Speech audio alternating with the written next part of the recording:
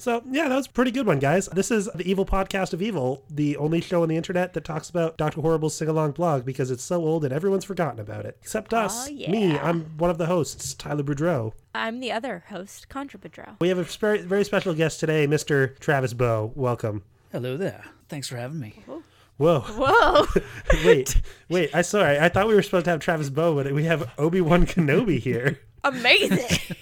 How's it going, guys? Obi-Wan, what brings you into the future? Just here to talk some evil. Amazing. Joining the dark Are you more side. well-versed in evil Yeah, now? just, dabbing my foot into the dark side.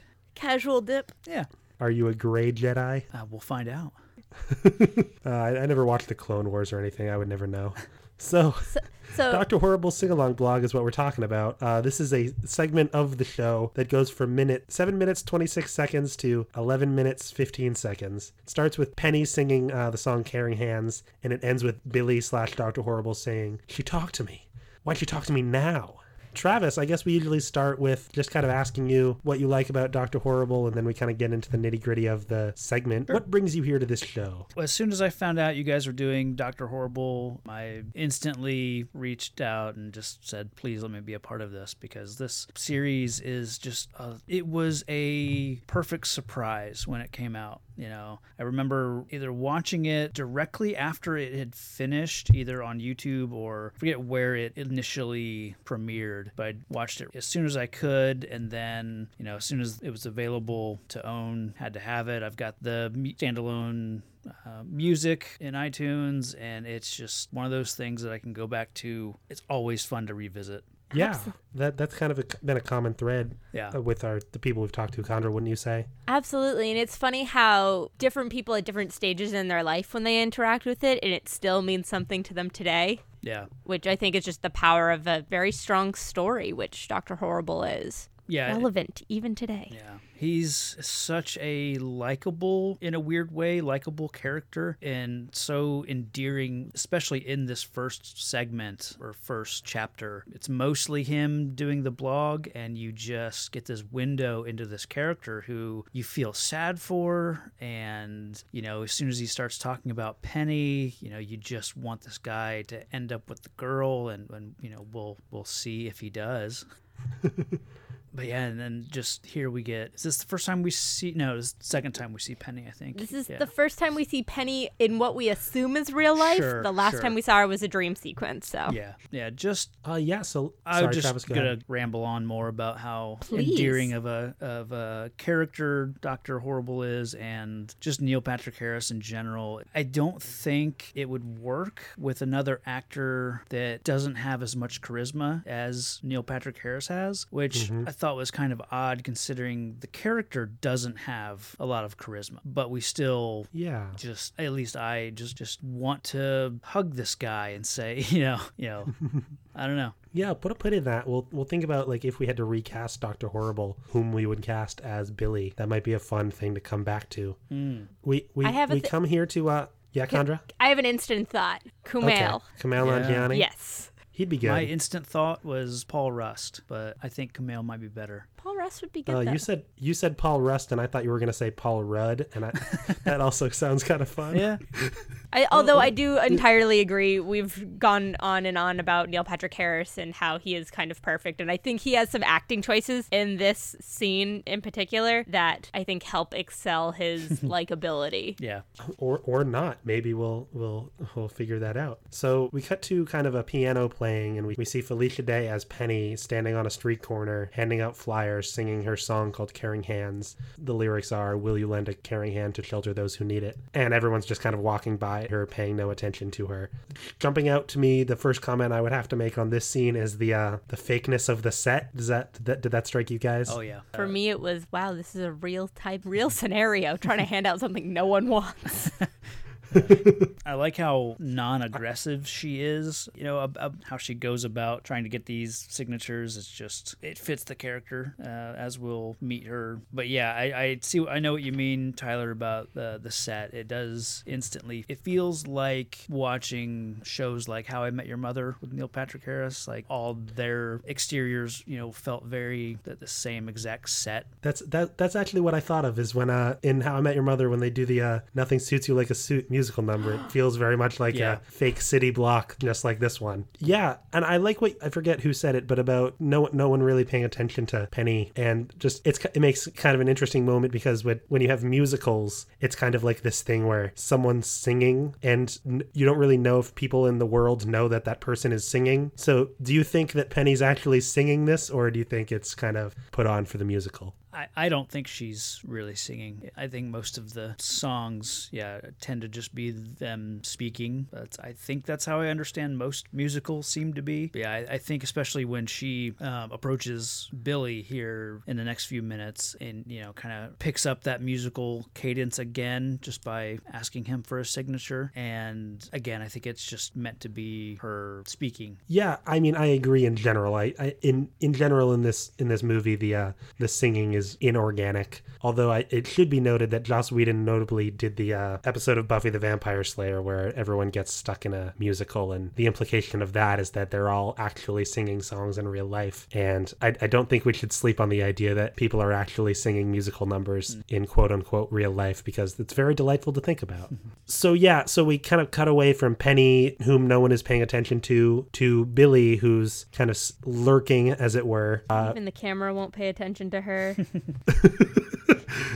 Yeah, good point, Condra. Savage. No, but I want to go back to that cadence that sing-songiness that she has, because I totally do that when I'm trying to get someone's attention, like at the front desk of my job. I tend to take on, it's not an intentional sing-song, but like it tends to catch people's attention, and I think she could genuinely be having a certain cadence to her voice, or found that this is the right kind of tone to take for her for being comfortable in doing this. She is very, very uncomfortable doing this, and I think she gets this when she sees Billy and realizes it's him. She like eases, and you can just see in Felicia Day's like shoulder, she just relaxes, and it's actually really interesting to think about. Could it just be like these intense nerves that she's portraying a complete falseness to her? I think it. Yeah, also, Condra, I think you're right. I also think it's interesting that she's seeking these signatures. She's not necessarily like deep within an alley, but she's not out on the main intersection sidewalk areas where it's very populated and there, might be a better chance of more people, more signatures, that sort of thing. She's kind of keeping to this little darker area that is less populated, and I think that's kind of interesting too. Like it adds to her maybe meekness. Yeah, I agree, although presumably she's just kind of in the neighborhood that the homeless shelter would be built in, so that's part of it. I mean, that's good community awareness to go out and be like, this is going to directly impact your neighborhood, please support this, or don't if you so choose. But it's an interesting tactic. So yeah, I kind of want to build us to this conversation between Billy and Penny, but first I want to at least mention Billy's kind of strategy to steal the courier van, which is he has this kind of unit that he throws and it magnetically floats and lands on top of the courier van, and he has an app on his phone that can control the car, which is fun. I want a car control app. That seems like a good time. It's called the Horrible Van Remote. Yeah. I like that. And that's probably one of the first iPhones, at least the first models, it seems like. Oh, definitely. Yeah, that was going to be the other thing I say is like it's definitely an early smartphone, or even in like an iPod Touch or something. I mean, it would have to be a phone to connect like that. Yeah, but because I don't think he claims to be texting. Mm-hmm. So yeah, he's kind of standing there playing on his phone, and then Travis, as you said, she kind of walks in, kind of like singing the song in kind of like a short reprise until Neil Patrick Harris like gets spooked, and he kind of like screams, and she kind of gets spooked, and then it's all very awkward. Before we completely jump, while Dr. Horrible is working on this van remote, the score is slipping from later in the movie, and I didn't realize it until this rewatch today, and I was like, oh, that is great music, like foreshadowing there. It was such like a little nod, and it was so well done. Yeah, I noticed that a few times throughout rewatching this, that you do kind of hear that final bit of music a few times. Yeah, the Dr. Horrible theme on its own is very easy to identify because it's in 6/8, so you can kind of hear the bounces of 3 as opposed to all the other music in the show, which is usually your general show tune 4/4 time. So it has a very clear sign of like evil, spooky sound, and it's in that kind of, it's in 3 instead of 4, so it's easy to identify. It's a good lurking song. He's a lurker, all right. Oh no. What? So Penny goes up and breaks his concentration, and we have their first proper speaking interaction. And it does not go the way he wants. Yeah. Yeah, Neil Patrick Harris is great because she says, I know you. And he's like, you do know me. I mean, do you? I mean, I've seen you. Who are you? I love she says, something about they do laundry together, and he just instantly says, Wednesdays and Saturdays, except twice last month you skipped the weekend. I mean, I've seen you. Yeah. It's just it works so well, I think, again, mostly because of how great of an actor he is. And I just love how hopeless he comes across. I think to her, he might just seem a little odd once she starts talking to him, and he's obviously acting strange and everything. But because we know how like infatuated he is, it kind of rides that creepy line. I don't know if it would play as well if it was another actor. Again, like I said, because of how charismatic the actor is, I think that's why it works so well. It's very sitcom-y dialogue too, of like a character says one thing that they like, ooh, it's awkward that they said that, and then they kind of self-correct. The sort of thing that would get noticed in real life, but in kind of TV land, it just kind of gets brushed over.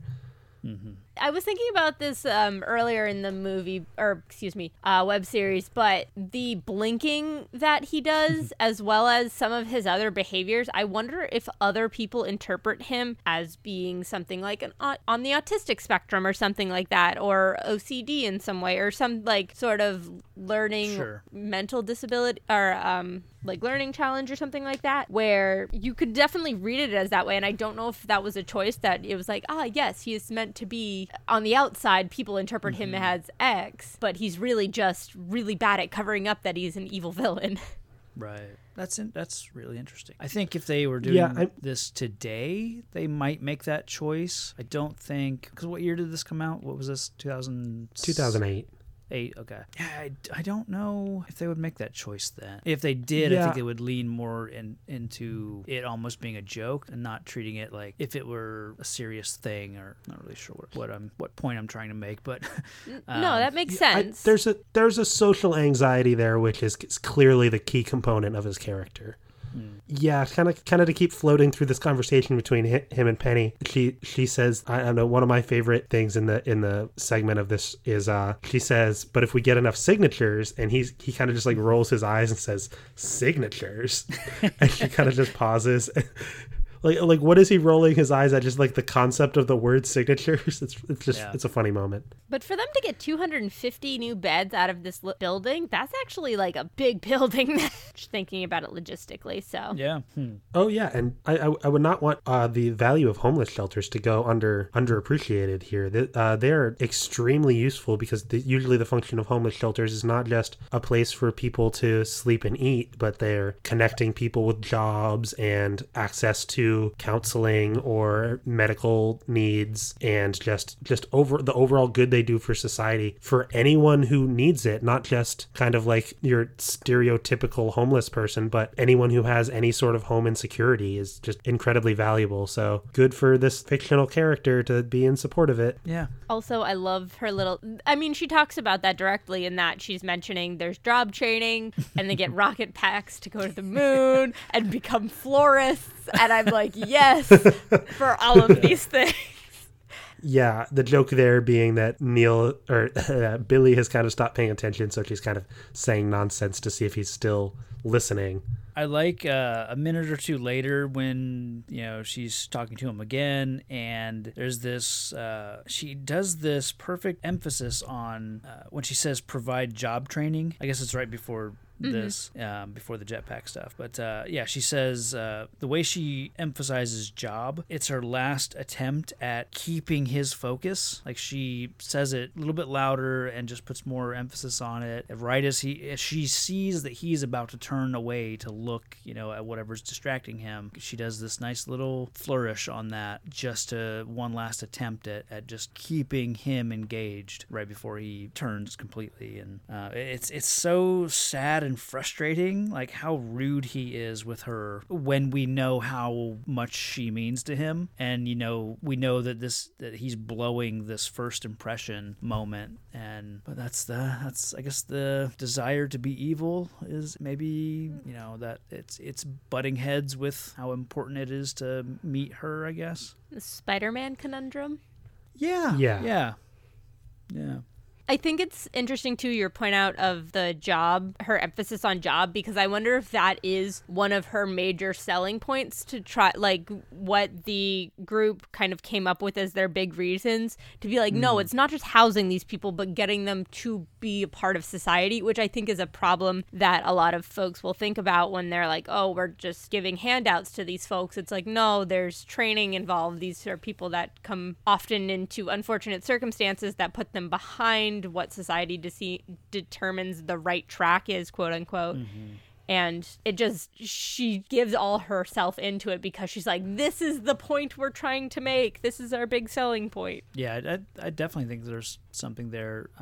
It's important for people to know that these folks who are need this assistance, they're not just eating the food that you're providing, or your money or your signature. It's not just going to feed the hungry. It's it's important to inform people that we're trying to get them on their feet so that they can become productive members of society again.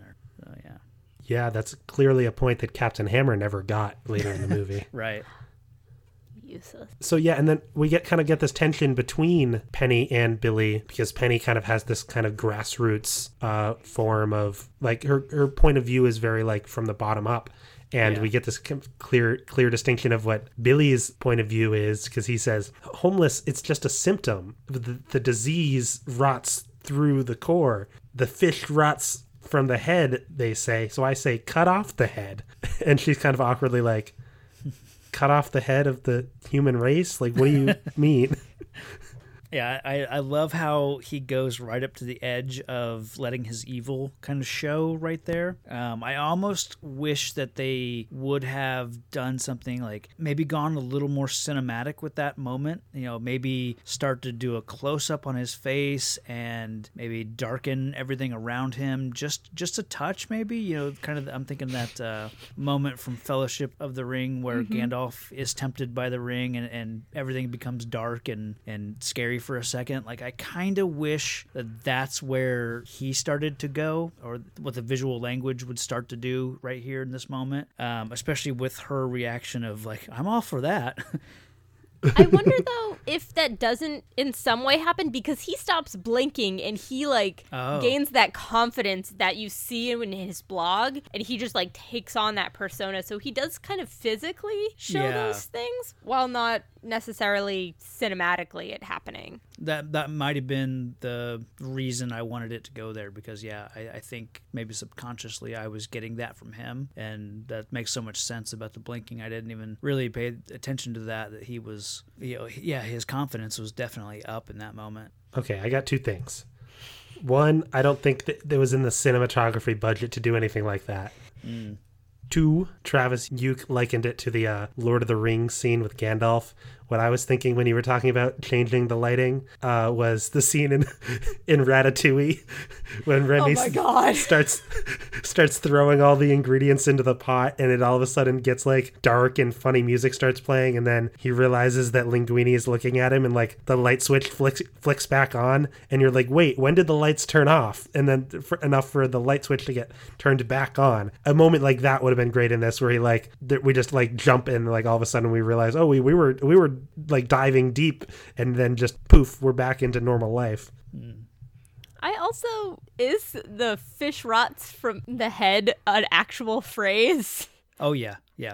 Okay, I've only encountered it in this this web series, so. Yeah, there's some variations on that. I think it's kill the head and the body will die, something like that. And remove the head, destroy the brain. Yeah. Why Oh, are no, all that these was fish? that was just Shaun of the Dead. I'm like, well, no, there's a lot of like fish sayings because Benjamin Franklin's got the house guests and fish will stink after 3 days. What's it with fish? Teach a man to cut off the head of a fish, and it'll rot for 1 day. Teach. Oh no! Oh no! Cut off All the right. man's head, and he'll rot for life. Okay, there we go. So power into different hands. Yes, thank Viva you. la revolution. Penny is for revolution. What is the point of signatures anymore? I love how she brings it all back around. Like, this petition's about the building. It's like Yeah. subtle. Well, I like what Billy says. He says put the power in different hands. He doesn't say like put the Yeah. power in the people's hands. He just clearly means his own hands. Again, the art of subtlety they both have in this scene.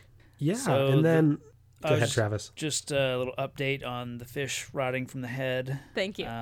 Says many countries lay claim to it. I've even seen sources that place it in China, Russia, Poland, England, Greece, and so on, but with no evidence to substantiate those claims. But one correspondent says that it was written in a Greek text by Erasmus, who died in 1546, but they could not substantiate that claim. So I think there's variations on it, and I think it's kind of just something that goes back. It'd probably be pretty hard to pinpoint the origin. Yeah, I mean it's that was no help. just an idiom or an aphorism or whatever. Nothing really. Yeah. Metaphor. And then the guy comes out with the briefcase of Wonderflonium, and it has the greatest one of the greatest label. jokes of all time on it. No bouncing. What? Yeah. Wonderflonium, do not bounce. Just a perfect visual gag. Like, I don't even know, like, how do you come up with something that good? Like, it's so good. Well, I feel like it's kind of like the Abby Normal of Young Frankenstein, that it's just kind of, oh yeah, let's make it real obvious for the audience. I don't even know, like, if it's that, like, it's a made up like element / fluid. It's like the idea that like this substance is so like volatile or dangerous but the word they went with is bounce. Like, if you bounce it, it's dangerous. They're it's also like putting it in a courier van. It's like in Men in Black when Will Smith like flicks the little ball and it goes all around the headquarters and then it comes back. No, I'm trying to go back to what we were thinking about Wonderflonium in that it's made up nameness. Like, it's kind of got like a peak made up name. Yeah. I don't know. I think Unobtainium from Avatar it probably beats it. Boo. There's another one from the movie The Core, where it's like they build a train to go to the center of the earth or something to restart the core, and it's almost like Unobtainium, but I can't remember what it is there. It's pretty bad. Wonderflonium just has this lovely like superhero comic booky sense to it. It is very adamantium kind of thing. It's got a solid MacGuffin name. And so then kind of Felicia, like Billy starts kind of becoming invested in the van, and Felicia Day is kind of like, I guess I'll see you around. And then she kind of just walks away. And yeah, that's basically it for this minute as a whole. Any thoughts on this minute? Make a comment on why did she talk to him now? Yeah, I guess. And that's a very, no offense, you two, but a very like guy thing. It's like, why now? Yeah. It's her fault. Why didn't she wait? Yeah.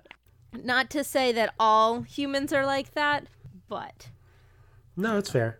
So what we haven't done yet is kind of introduce Felicia Day's career into this mix. If you guys would allow me to just quickly kind of spit out some credits for her. the guild. Yeah. So a lot of people will trace her origins as being on the last season of Buffy the Vampire Slayer. She's kind of a future Slayer, and she's kind of like a cast of character, like of all like young actresses that kind of all like were like a gang of future Slayers. And then years would go by. She would have like small roles on TV here and there, and then she would end up being the creator, writer, and star of the internet series The Guild, which ran for 65 episodes from 2007 to 2013, a web series that would have debuted before Dr. Horrible even came out, so that's kind of important to note. And she would continue to get many credits on TV, as well as voice roles in many animated shows and video games, small recurring role on Supernatural, and a role on the Mystery Science Theater 3000 The Return, as well as a writing role on that show as well. Doesn't she also make a fabulous appearance in a D&D or board game? Yeah, I'm pretty sure YouTube channel? Pretty sure she's one of the main contributors into Critical Role. Yeah. Travis, is that what you said? It's funny. This was definitely my first exposure to Felicia Day. I wasn't a big Buffy guy. I hadn't watched The Guild before this. I definitely watched The Guild after this. And it's like going through that list, I really don't know her from that much other things, but I do, like, I've followed her career, not sound creepy. We'll be watching her career quite closely on Skywalker. Yeah. Like I probably know her most from like watching this movie and then listening to her appearances on various podcasts. She was kind of one of the returning guests for like the Nerdist podcast in its early couple years. So just kind of that circle of people, I guess. I really like her, but yeah, I don't have a lot of exposure to Felicia Day. I'm incredibly jealous in that she has made her career being a professional nerd and just is that, and I'm just jealous. Yes, professional nerddom, I was going to mention, being the inspiration for the name of our brand, the Amateur Nerds. That is kind of what we aspire to be. But no, Felicia Day, I, in a very similar vein, knew her from this, and then I started watching Supernatural, and she by far is one of my favorite characters in Supernatural. She is such an amazing character, and she really brings this like life to season 7 that I love. So I'm a big fan of her. And then I've watched her in a variety of other like internet appearances and podcast appearances. I have yet to dive into The Guild or Buffy, though, someday. The Guild is a lot of fun. It feels a little bit like this, but, a longer format and no singing. But, The Guild is a lot of fun. That's the one thing. I'm surprised for not having any background or anything and just singing like this. And she does have quite a nice voice. Yeah. Yeah, I mean, a lot of actors kind of just through their theater experience over the years have you do musicals in high school and college, and then you just have singing be part of your life for that long that it's never like surprising where like, oh, this person actually can sing a little. Usually it's more of a surprise when it's like, oh, that person is actually kind of a bad singer and we all make fun of them. Thinking, what's his name in Les Mis was that? Russell Crowe. Yeah, Russell Crowe was kind of the famous, like, oh, he was bad, but then, like, when someone like Anne Hathaway can sing, we're all like, yeah, of course she can. Amazing. Love her, too. Travis, so we're going to wrap up, but I offered to you earlier in the day when I was texting you about our recording tonight, if you had any thoughts about kind of how Dr. Horrible fits in today's political landscape. Did you have any thoughts on that you wanted to share? I kind of struggle with that. I don't know. I'm trying to think because I'm not really sure. I think it fits into the mold of what I guess people today have an easier time of like blaming their problems on other people or I don't know. Well, yeah, he kind of fits this like kind of like incel stereotype where he's like, no girl ever wants me, so I'm just gonna like be evil just to get her back, and there's this kind of conflict there. And you in our text you said something about Proud Boys, and I don't know what that means. I'm not really up on my lingo. Yeah, it's just this kind of modern like political. It's specifically like on the internet, people just become more and more extremized by things they read and share on the internet, up to the point where just the kind of the misogyny and the hatred really builds until they are inspired to like commit acts of political violence. And then in this web series, it's kind of interesting because we see that play out, and like he literally like ends up killing people because of kind of how he's treated by kind of the mainstream culture, like Captain Hammer, he gets put down by Captain Hammer in this way, and he wants to rebel because his form of masculinity he feels doesn't fit the what people think of as the norm, and so he's inspired to kind of really lash out in these violent ways. And in this web series, we kind of glorify it because we like Dr. Horrible as a character, but like, what does that have an impact on our society where we have these acts of violence and these domestic terrorists, and it's kind of frightening to think about. Yeah. I think that's valid. I guess on maybe the other hand, it's like that's always been there with supervillains. Like I'm so used to, in reading comic books that the villains have always been there. We just never really see their side of the story. We never get to find out that they like a girl and didn't have a good chance to make a good first impression. And, we're just seeing that kind of that side of it here. It's timing wise, it's fitting. With the whole Joker thing coming out. And yeah, good point. All that you're seeing, another villain who you find, or get to see as a person first and that sort of thing, even though here Dr. Horrible is already established, but he's still trying to make a name for himself. But yeah, I don't know. I think it's there for sure, but supervillains have always been there since we've first started telling stories about heroes. Oh yeah, and I think kind of the idea is how it's not that Dr. Horrible was written to address these issues on the internet, but the idea that through almost that this series, it was either predictive of kind of how that culture would evolve, or that over time that we kind of have to reinterpret how we view this series because of how the internet has changed things. Yeah, that's fair. But yeah, I just want to ask that just because it's interesting to view how even 10 or 11 years can change our interpretation of a thing. And obviously it's a thing it's a series that I still love and get a lot of joy out of, but to me it's always interesting to see these kind of branching out of meaning that we can kind of gather over time.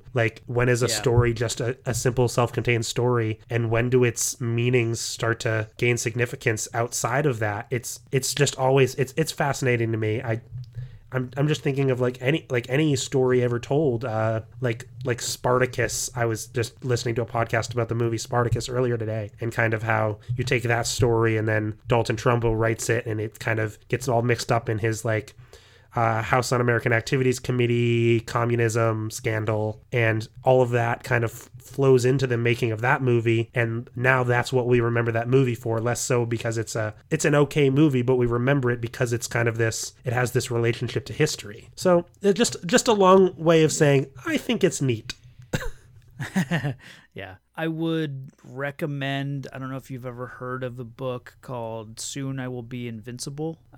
Book probably written maybe right around the time this came out, even mid-2000s. It was written by Austin Grossman, and it's a story about superheroes and supervillains, and it's this villain who is, you read the book from his perspective, and it's kind of leads up to him finding a way to have ultimate power and take his revenge on this Justice League type group of heroes. And it's more, it's not comedy like this primarily is. It's more drama, but I would highly recommend that if you're kind of looking for something that touches on the the story from the villain's point of view.